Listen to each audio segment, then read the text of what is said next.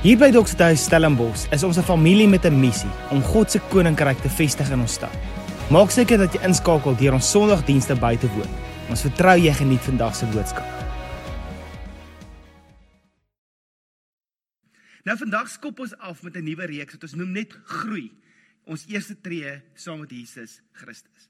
En die rede hoekom ons hierdie reeks doen is, ons gaan vir 4 weke fokus op hoe ons iemand wat nie tot geloof is of vra het oor sy geloof, om met hom 'n gesprek te hê en gesprekke oop te maak, want die Here druk op ons harte die laaste tyd as gemeente, as hele Doxathuis groep, is oor sy hart vir die mensdom, sy hart wat hy het vir mense wat om in verhouding met hom te kan staan. En daar's 'n appel op ons lewens, as 'n gemeente, hoe ons osself vestig in ons gemeenskap, hoe jy jouself vestig as 'n volger van Jesus, hoe die Here jou wil gebruik om verhouding met hom te kom kweek in jouself en ook om mense te begelei in dit. En as jy dink daaroor om iemand na die Here toe te lei, wat is die gesprekke wat 'n mens met iemand moet hê, om seker te maak dat jy hom holisties bekendstel aan wie God is op die einde van die dag. En vir die volgende 4 weke gaan ek met jou kuier rondom die 20 gesprekke wat ons genodig het om te aktiveer, om iemand te begelei, waar hulle besluit kan maak om Jesus te volg, of dalk het hulle al reeds die besluit gemaak om Jesus te volg, en eintlik dieper te kom groei in hulle verhouding met die Here. Maar soos wat ons nou besig is in hierdie laaste jaar, besig is om te ondersoek, wat is die Here se hart? Is daar 'n nuwe openbaring wat net eintlik vir ons as leierskap gekom het in Doxathuis rondom die dryfkrag agter die rede hoekom ons 'n appel het op ons harte om na mense toe uit te reik. En hierdie 3 dryfvere is gekom eintlik vanuit die plek uit dat die Here het 'n pertinente waarde en 'n insluiting van die hele mensdom in die volkome afgehandelde werk van Jesus Christus. En Jesus vang hierdie woorde so mooi in Lukas 15, vang die hart wat die Here het vir die mensdom so mooi vas in hierdie 3 konsepte. Lukas 15 word daar gepraat oor die verlore skaap, die verlore muntstuk en die verlore seun, waar Jesus eintlik vir ons 'n baie mooi perspektief kom sit op wat die Here se hart is vir die mensdom, dat die hele mensdom is eintlik sy skape, en hy wil nie hê dat een van sy skape verlore gaan nie, en dit gee vir ons die missie, motivering vir ons tot hierdie missie, om God se mense nader aan hom te trek, om deel te vorm van die platform om mense bloot te stel en in verhouding met Jesus Christus. Die inherente waarde wat die Here op elke mens kom plaas, word geopenbaar in die storie van die verlore muntstuk, waar Jesus kom sê, hoorie, maar elke mens het 'n ongelooflike waarde, en die storie wat Jesus daar vertel is eintlik baie interessant, oor hoe hy kom sê, wanneer hy die verlore muntstuk vind, dan roep hy die mense in sy gemeenskap bymekaar, en hulle het 4 fees, want die waarde, die muntstuk is weer gevind. En Jesus kommunikeer hierso die waarde van elke siel hierso op aarde. Dan natuurlik die verlore seun, kom Jesus die perspektief gee van 'n Vader wat elke mens kom herstel, die herstellende krag van 'n Vader se liefde. Nou, daai gee vir ons motivering, en ons motivering tot evangelisme is nie 'n strategie of 'n program wat ons wil dryf op die einde van die dag nie. Ons motivering tot hierdie word gemotiveer deur die liefde van God wat geopenbaar word in ons verhouding met hom.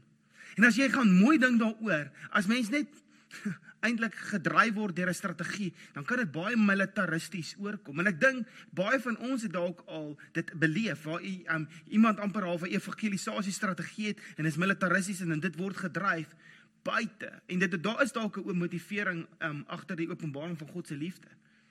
Maar mens kry dit nie so lekker, mens sien dit nie dadelik aanvanklik nie. En die motivering tot hoekom ek vandag met jou hieroor praat, en hoekom die Here met ons as Doxathuis praat oor die evangelisasie van sy mense, is so mooi vasgevang in 1 Johannes 4 vers 8, waar hy sê, want God het ons so lief gehad, soos wat God ons lief het, so moet ons ander ook lief hê. Dis God se liefde, die openbaring, en wanneer ek en jy toelaat, dat die openbaring van God se liefde vir jou, as jy ons toelaat, dat dit in ons siel en in ons lewens insink, dan sê jy agterkom, die motivering vir jou kom op 'n plek waar jy sê, hoor, maar ek kan nie meer stil sit nie. Ek het nodig om te werk hiermee. En dit is wanneer ons as gemeente programme begin aanbied. Wanneer ons besig is om na besigheidsleiers toe uit te reik. Wanneer ons besig is om uit te reik na skole toe. Wanneer ons besig is om mannegroepe, vrouegroepe, gebedsaande by mekaar te maak, gaan dit oor hierdie ding. Ons strategie, ons motivering tot hierdie is Christus se liefde vir elke mens en 'n kwaliteit verhouding wat hy met elke mens wil hê. Ons word nie gedryf deur hierdie plig van die groot die groot taak wat Jesus vir ons kom gee het in Matteus 28 nie. Dit is nie 'n plig wat ons moet kom doen nie. Dit is nie net vanuit 'n plek uit waar ons self 'n meegevoel het vir mense wat buitekant verhouding met Jesus staan en ons weet nie waarna toe hulle gaan in die ewigheid nie. Dis nie ons motivering nie. Ons motivering is die openbaring van sy liefde. En ons passie is om te sien dat mense in verhouding met hom staan. Sodat wanneer hulle in verhouding met hierdie hemelse Vader kom staan, dat hulle nie meer op 'n plek is wat hulle as weeskinders, geestelike weeskinders lewe nie, maar dat hulle sal lewe as seuns en dogters van ons hemelse Vader. Dat hulle op 'n plek is wat hulle in hierdie verhouding met hom staan, waar hierdie eenheid is. En hierdie eenheid word vasgevang binne in die liefde wat Christus vir ons elkeen het. En dit is ons motivering. Dit is hoekom ons dit gaan doen. Ons doen dit nie omdat daar 'n program is of iemand het vir ons gesê ons moet dit doen. Nou gaan doen ons dit nie. Ons herhaal nie net goeders wat ons by die kleuterskool geleer het of in die kinderkraans of by die sonnaskool of in die kerk leer. Ons doen nie dit nie. Ons wil dit autentiek hou as ek daai woorde kan gebruik. Waar dit vanuit verhouding met Jesus in verhouding met mense gebeur. So die vraag is, hoe gaan ons dit doen? As ons die motivering reg verstaan, wat Jesus se motivering was die waarde van die mens. Niemand moet verlore gaan nie. Die Vader wat ons kom herstel. Dit is ons motivering, ons passie is om te sien dat elke mens binne 'n verhouding met hom staan.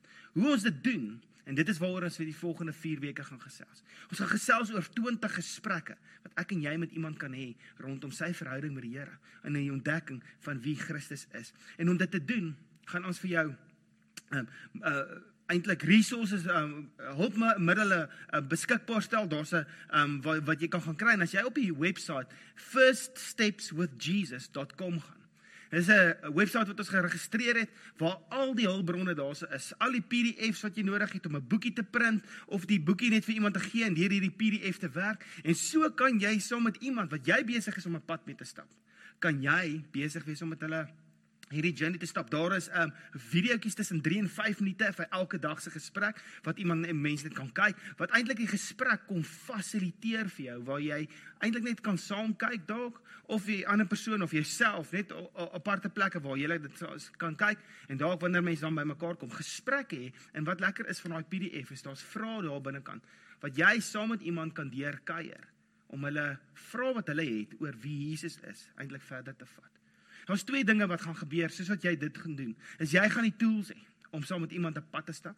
Maar 'n ander mooi ding wat gebeur hierso, is vir jou wat al 'n gesoute Christen, as ek dit so kan sê, al lank die pad saam met die Here stap, is dit 'n ding waar daar fundamentele doktrine eintlik weer vasgemaak word in ons harte, hoekom ons glo wat ons glo. En wat vir my interessant is van ons vennote, wat al deur hierdie proses gegaan het vir ons gesê, hoorie maar, ek is al 20 jaar 'n Christen, en dit is vir my so lekker om deur hierdie te werk, want ek het nie geweet, wat is elke gesprek, want toe jy vir my vra, wat is die 20 gesprekke wat jy met iemand het, toe het ek nie 'n idee gehad nie, en dit is so goed vir hulle in hulle persoonlike journey, om weer daai elementêre, die basiese goeders weer te kom vasmaak van wat ons glo. En ewe skielik het dit hulle geestelik verdiep. Dit het hulle weer herinner aan waar hulle 'n journey het, waar hulle net tot bekering gekom het, en hoe die Here met hulle besig was om 'n pad te stap. En dit het hierdie stories weer wakker gemaak, en hulle sê vir my, dit het 'n nuwe passie in hulle harte wakker gemaak, om met mense die goeie nuus van Jesus Christus te deel. So daar's iets wat vir jou wag, daar's die tools, en dan natuurlik is daar iets wat jou geestelik laat groei. As jy vars is in jou geloof in Christus, dan gaan hierdie journey vir jou so baie beteken. Daar's 'n YouVersion leesplan ook, wat dit fasiliteer. Die video's is daarin ook gekoppel, geembed, soos wat die rekenaarterme sê, en jy kan daai videoetjies daar gaan kry, net op YouVersion, die Bible app. Maar hier is alles vir ons, met die motivering, Christus se liefde, vir die hele mensdom. En wanneer ons begin om met iemand 'n pad te stap, wil ek vir jou sê, die evangelisasie, die evangelie van Jesus Christus, het gegaan daaroor om God te kom openbaar, nie die sonde van die mens nie. Dit is baie belangrik dat ons daar begin, want baie evangelisasie metodes het gegaan om vir jou te sê hoe verkeerd jy is en hoe sleg jy is, en as daar iemand is wat nie in Jesus Christus glo nie, en jou begin is om vir hom te sê, hoorie, maar jy sondig, jy's nêrens, jy het 'n God nodig, en so voort. As daai goetertjies, die eerste gesprek is wat jy gaan met iemand hê, gaan jy hulle verloor, want hulle is goeie mense. Hoekom is daar nou 'n God wat vir hulle sê, jy is sleg? Ons motivering is nie om op foute te fokus nie, maar is om hom te leer ken.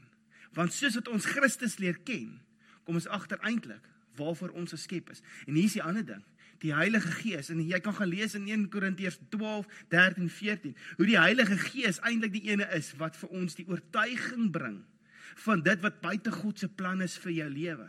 En dit is wat mense tot bekering laat kom. En my en jou werk is om mense bloot te stel aan wie Christus is. God is liefde. God skep uit liefde uit. En as gevolg van daai liefde, is dit wat ons vir hulle wil kom openbaar en vir hulle kom wys en saam met hulle die journey stap. En hier is die groot ding, jou storie, jou lewe is seker die beste wat jy kan gebruik, die beste storie wat jy kan vertel oor wie God vir jou is. So kom ons spring in hierdie gesprekke wat ons nodig het om met iemand los te maak. En ons gaan vandag net fokus op die eerste 5. Op die eerste 5 dae se journey oor wat se gesprekke wat mens daarmee kan doen. En ek wil jou motiveer om sommer 'n bietjie notas te neem en self net neer te skryf wat die Heilige Gees nou vir jou kom openbaar. Vir wie? Met wie jy dalk die pad moet kom stap. En ek en jy het nodig om te bid vir daai mense dat die Heilige Gees 'n passie en 'n honger in hulle harte sal wakker maak om die Here te soek. Nou die eerste gesprek wat mense baie keer te moet gaan kom, is wanneer iemand vir jou vra, is daar regtig 'n God? Is God 'n werklikheid? Is hy regtig, bestaan hy regtig?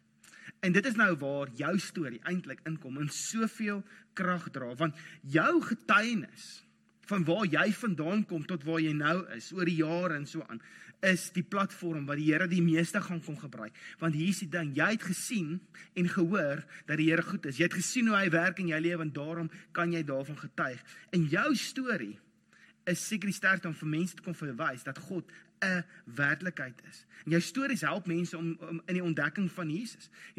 En as ons gaan lees weer, en ek verwys nou weer terug na 1 Johannes 1 vers 1 tot 4 toe.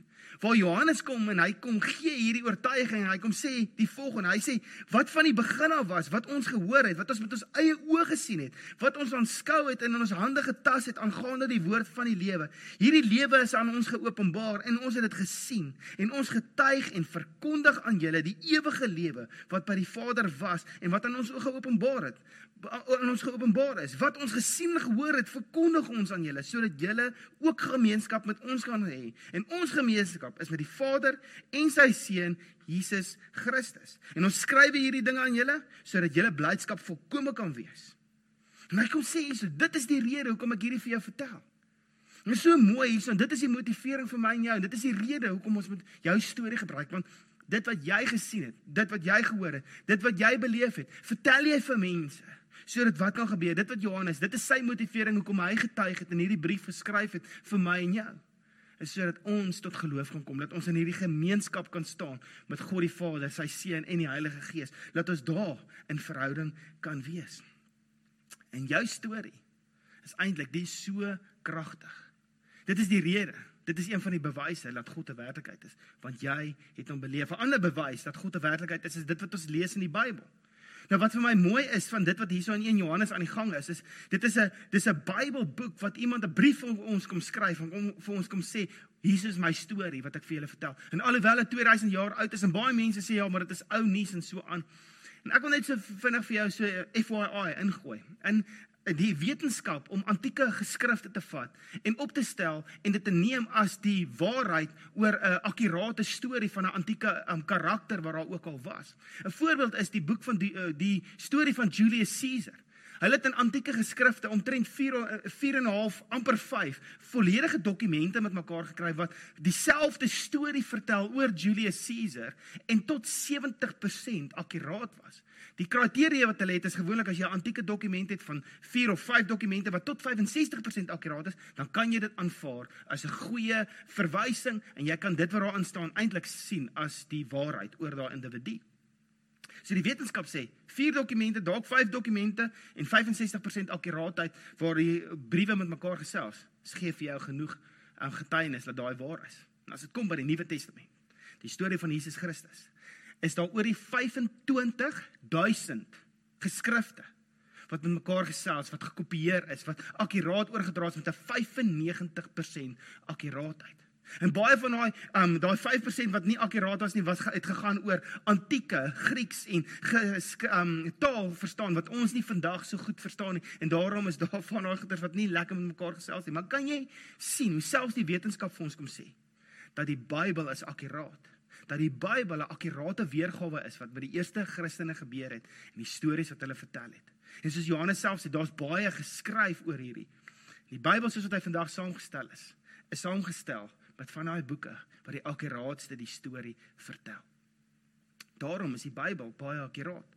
En daarom wanneer ons 'n storie lees soos die van Paulus, wat eers Saulus was, wat vir sy godsdienst geveg het en eintlik Christene doodgemaak het, want hulle was besig met moeilikheid, het hy tot bekering gekom, want hy het gesien dat God 'n werklikheid is. En hy het, waar hy vir sy godsdienst mense doodgemaak het hy opgestaan en vir Christus mense liefgehê en hulle gelei na die ewige lewe toe, na Christus toe. En die handomkeer wat daar gebeur, kom wys vir jou, dat die Here 'n realiteit moet wees, want 'n ou wat gefight het, en eintlik doodgemaak het, in die naam van die Here, het op 'n plek gekom waar hy gesê het, hoorie, maar ek het Jesus ontmoet, ek het 'n belewenis van God gehad. Baie keer is die getuienis dat God 'n werklikheid is, lê binne in net ons skepping, en ook hoe jou liggaam aan mekaar gesit is. En die kompleksiteit van ons ekosisteme, die manier hoe die wêreld draai, hoe seisoene bepaal word deur die grade en die angle van die aarde teenoor die son is, en hoe dit alles saam met mekaar werk, wys vir jou, dit is nie net 'n toeval, dat ek en jy hier is nie. As jy dink aan die kompleksiteit, net van hoe jou liggaam werk met jou organe, en die ensieme wat afgeskei word, en die hormone, en al daai dingetjies, net om te dink aan insulien in jou liggaam, wat deur die pankreas afgeskei word. Dit is op die nommertjie, presies die regte hoeveelheid. En as dit uit is, dan is ons siek. En hoe daai vir ons eintlik kom wys, en iets wat 'n dalk 'n hulpbron is wat jou kan gaan help, as jy na Louis Giglio se Indescribable in the Human Body gaan, jy kan dit op YouTube gaan soek. As jy net so 'n bietjie daarna wil gaan kyk en net sien hoe hierdie ou gegaan het en navorsing gedoen het om vir ons die almag van God te kom wys. Die getuienis dat God 'n werklikheid is, lê in sy skepping van hierdie aarde en in die aan mekaar sit van jou hele liggaam. En hierdie 4 getuienis is hierdie 4 dinge is eintlik dit wat vir ons kom die gesprek oopmaak, is God dan 'n werklikheid? En dit is dalk iets wat jy kan gebruik in jou storie, soos wat jy met iemand die gesprek het, is God 'n werklikheid? 'n Ander gesprek wat mens nodig het om te hê is om met mense te gesels oor God se liefdesinisiatief. Hoe God die inisiatief geneem het om die mens te nader, om 'n verhouding met die mens te kom kweek. As ons gaan lees in die Bybel en ons sien wat met die sondeval gebeur het verhouding met God nie meer gebeur soos dit veronderstel was om te gebeur, of hoe die Here ons voorgeskep het nie. En daar het 'n breek gekom in hierdie ding, en die Here het die inisiatief geneem, en hoor dit hierso wat sê Paulus, ons het nou net van hom gepraat, wat 'n fariseer was, wat Christene doodgemaak het, en die openbaring van Christus gekry het, en gesien het hoe die Here die inisiatief geneem het. Die fariseërs het geglo, jy moet die inisiatief neem om die Here te benader, en as jy jou dinge reg doen, dan gaan die Here goedkeur wat jy doen, en hy gaan vir jou sê, thumbs up, jy's 'n goeie mens. En ewe skielik kom Paulus op 'n plek, en hy sien hierdie inisiatief van God wat kom, en hy kom sê hier in Romeine 5 vers 8, dat hy sê, maar God bewys sy liefde tot ons, daarin dat Christus vir ons gesterf het, toe ons nog sondaars was. In die Griekse vertaling praat daar, toe ons nog buite verhouding met hom gestaan het. So daai woord sondaars word vertaal uit die Grieks uit na sondaars toe in Afrikaans, when we were sinners in die Engels. Maar dit word vertaal eintlik in die oorspronklike Grieks uit toe ons ver van God was. Toe ons nie in verhouding met hom gestaan, toe daar nie eers 'n aptyd in ons was om met God 'n verhouding te hê nie, het hy gesê, ek gaan alles uit die weg ruim wat hierdie verhouding tussen ons kan keer, gaan ek uit die pad uithaal, en die volgende tree gaan net afhang van jou of jy vir God kies.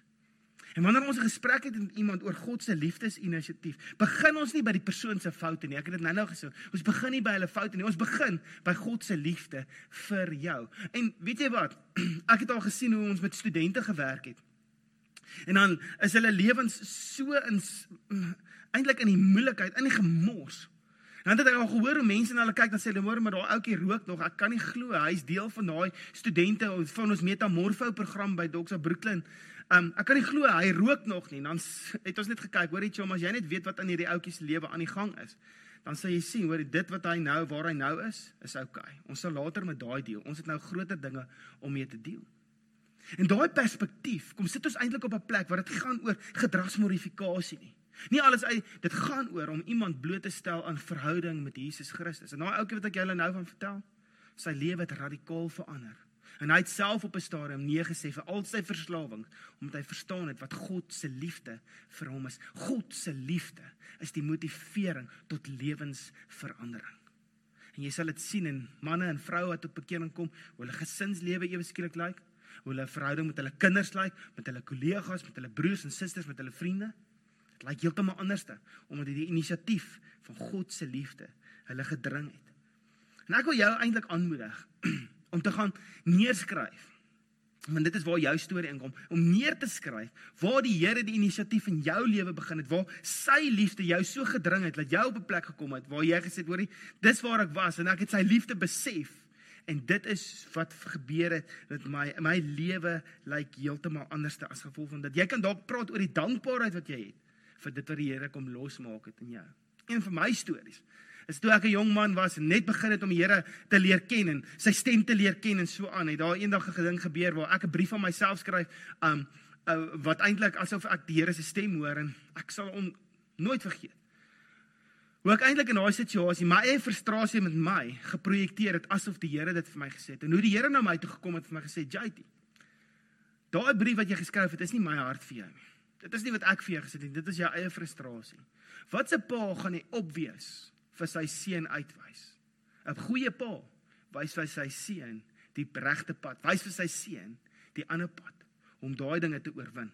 Hy kom highlight nie net die opwees foute in 'n ou se lewe nie. En daar het ek besef, dat die Here se liefdesinisiatief is nie gefokus op my foute nie. Dit is gefokus op verhouding met my, en dan die herstel van my binne in verhouding. En dit is die gesprek wat ons met mense wil hê. So wat is jou storie? Waar kom jy vandaan? Wat is dit wat die Here kom losmaak het in jou lewe, waarvoor jy so dankbaar is? 'n Volgende gesprek wat mense met iemand wil hê is, oor wie is Jesus?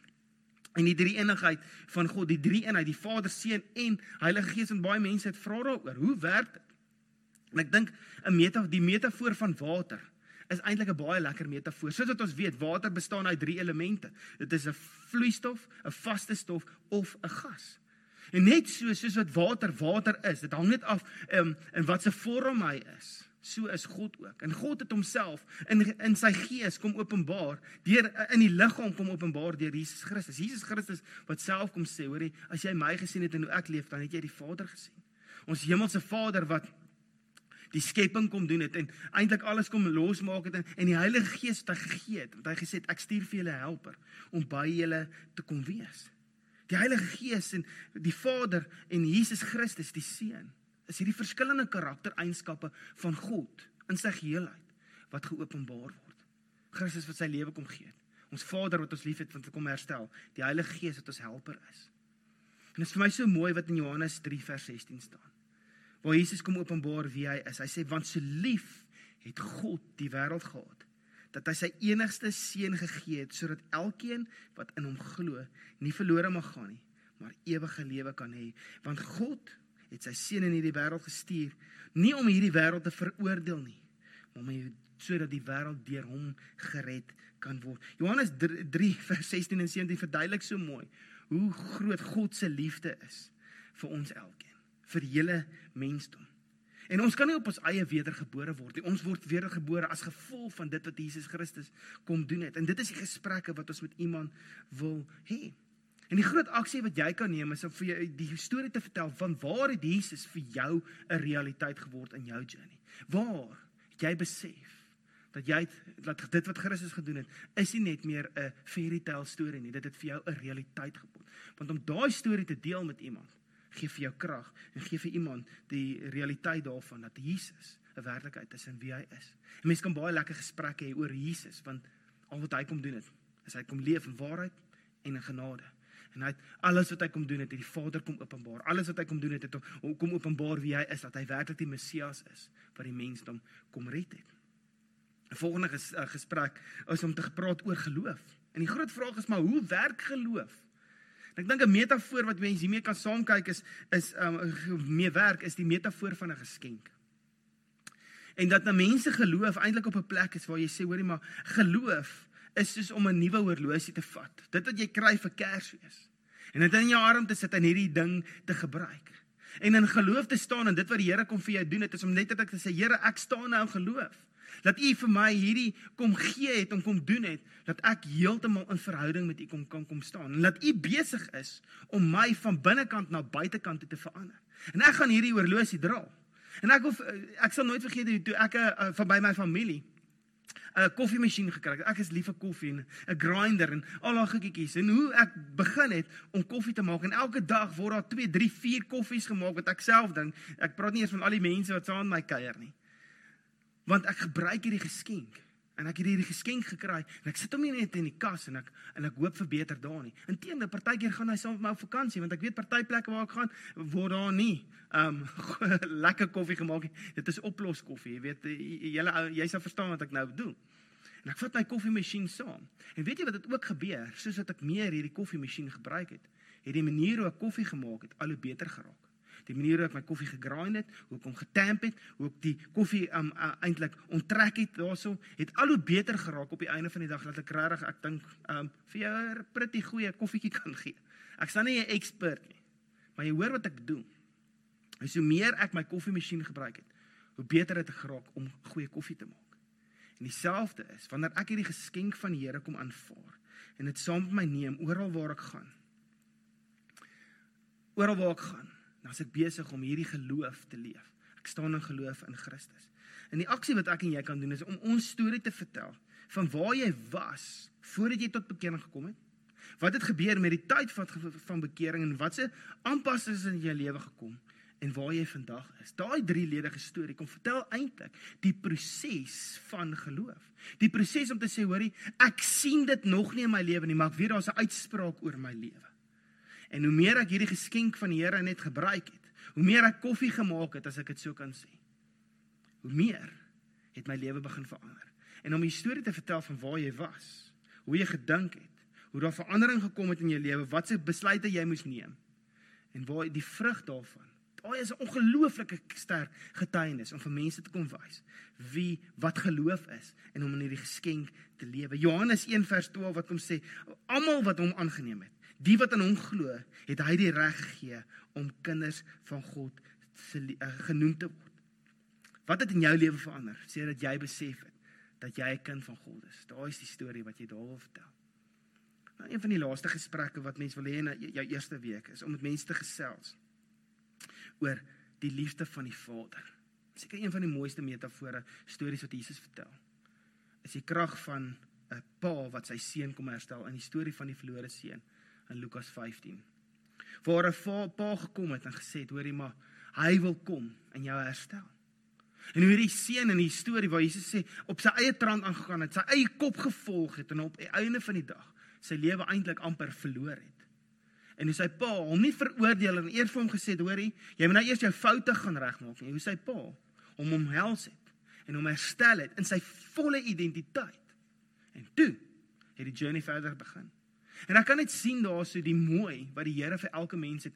En dit is die storie wat ek en jy moet begryp vir ons eie lewens. Dit wat jy mee sit in jou lewe, die Here wil dit kom herstel in jou lewe. Hy wil hê jy moet na hom toe te hardloop met daai goeders en vir hom gee en kom sê, pa, help my om hierdie goeders te fix. Selfde vir 'n persoon wat nog nie in verhouding met Jesus staan of dalk wonder daaroor, is wanneer hulle besef hoor die Here is 'n goeie Vader in hulle lewens, dat hy wil kom herstel. Dit is waar daar mooi dinge gebeur en waar mense besef wie God werklik is. Nou die groot negatiewe faktor wat partykeer inglip is, as mense met praat oor God as Vader, dan het baie mense die verwysing na 'n aardse Vader, 'n pa hier op aarde, wat nie noodwendig betrokke was in hulle lewens, of hulle dalk eintlik eenkant toe geskop het, of heeltemal onttrek het, of dalk nie 'n baie goeie pa was, die pyn veroorsaak het, haat veroorsaak in mense harte, mense dra wrok saam met hulle, en as jy praat oor 'n vaderfiguur, dan raak hulle die mekaar. En die vaderhart is op die einde van die dag, om daai gebrokenheid wat veroorsaak is in jou lewe, dalk deur 'n pa of ander figure, ander mense in jou lewe, om dit ten volle te kom herstel. Want God se liefde is 'n kern van die herstelproses. Om te besef, hoor jy, maar hy is so lief vir my. En hy aanvaar my net soos wat ek nou is. Maar hy is te lief vir my om my net te los soos wat ek is. Hy is te lief vir my om my net te los en te sê, okay, koop die res van jou lewe met al jou pyn. Hy sê, nee. Jy kom nou uit 'n varkhok uit, spreek woordelik. Maar ek gaan vir jou gou aantrek en jou identiteit herstel. En dan gaan ek en jy saam 'n pad stap. En ek gaan vir jou ten volle herstel om te funksioneer binne die roeping wat ek vir jou gegee het. En miskien is hier so die gesprek wat jy kan verder vat waar dit persoonlik raak. Is om te kan kom sê, wat is die dinge? Dalk is daar iets wat jy bereid is om net te deel waaroor jy skaam was in jou lewe.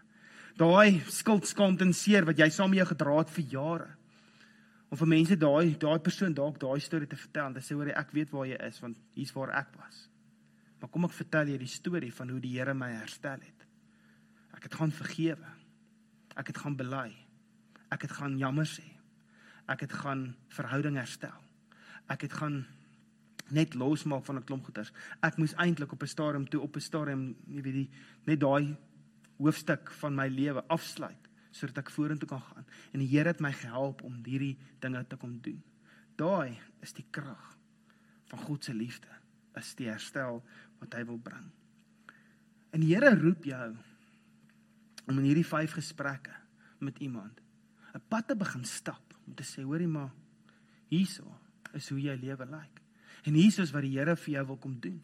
En hier is hy uitspraak oor jou lewe, en hier is die identiteit wat hy gee oor jou lewe. En ek wil jou motiveer, om tyd te gaan spandeer dalk in hierdie volgende, dalk vandag, dalk in die week, om so 'n bietjie jou storie net vir jouself neer te gaan skryf, binne in hierdie 5 punte wat ek nou vir jou genoem het. Binne in wat het dit wat die Here kom verander het in jou lewe? Waar die Here vir jou 'n realiteit geword? Waar die Here jou lewe kom herstel? Waar was jou lewe voordat jy Jesus gekies het? Al daai gesprekke, om dit te verfris en eintlik vars te maak, to highlight that in your life, om eintlik net weer dit na te gaan, sodat dit op die punte van jou vingers is, dat wanneer iemand vir jou vra, is God 'n realiteit, dat jy vir hulle kan vertel. Is God goed, dat jy vir hulle kan vertel. Is God betrokke, dat jy vir hulle kan vertel. Want ons motivering lê in die passie wat ons het, om te sê, hoor, ek getuig, dit wat ek gesien het, dit wat ek gehoor het, vertel ek vir jou, sodat jy ook in verhouding met God die Vader kan staan. Ek wil nou hierdie geleentheid gebruik om vir jou te bid. Ek wil saam met jou bid, en ek vertrou dat hierdie gebed iets sal losmaak in jou hart, laat daar iets in jou gees sal gebeur, maar ook in die gees van die persoon vir wie ons nou bid, sodat jy, laat ons net sal sien, wat die vrug daarvan is, soos wat ons besig is om in hierdie tyd uit te koop, saam met hierdie persoon te spandeer. So kom ons bid saam, en ek wil jou motiveer om saam met my net te bid, dalk net daai persone se name vir die Here te noem, en net saam met my te bid vir deurbrake in hulle lewens. Vader, U hoor nou name, en ek weet, U weet wie's daai name. Here, en U Gees is nou besig om name en mense op ons harte te druk, na wie ons toe moet uitreik. Mense na wie ons met wie ons 'n pad moet stap. Vader, daar's van ons wat nou na hierdie luister, wat net sê, hoor Here, ek is nog so vars in my journey, ek het nodig om self hierdie goeders net te begin deurgaan. Vader, dankie vir dit wat U mee besig is. Dankie vir dit wat die Heilige Gees nou kom doen in ons, om vir ons net te kom wys, wat ons nodig het om te begin, om net 'n gesprek te begin, wat ons nodig het om oor te praat, om die volle prentjie van wie U is te kom inkleer. Here, ek dankie dat elkeen van ons 'n storie het van U goedheid, U guns, U genade en U waarheid in ons lewens.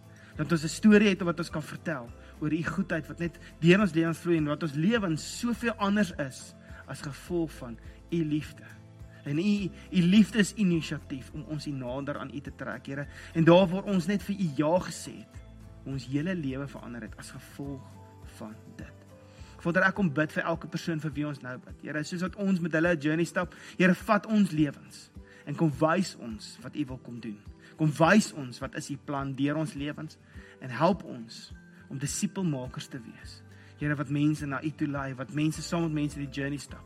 En ons motivering, Vader, ek dank U dat ons motivering nie 'n program is nie. Ek dank U dat dit nie een of ander struktuur is nie, Vader, maar dat dit die openbaring is van U liefde vir die hele mensdom. Ons eer U daarvoor. In Jesus naam. Amen.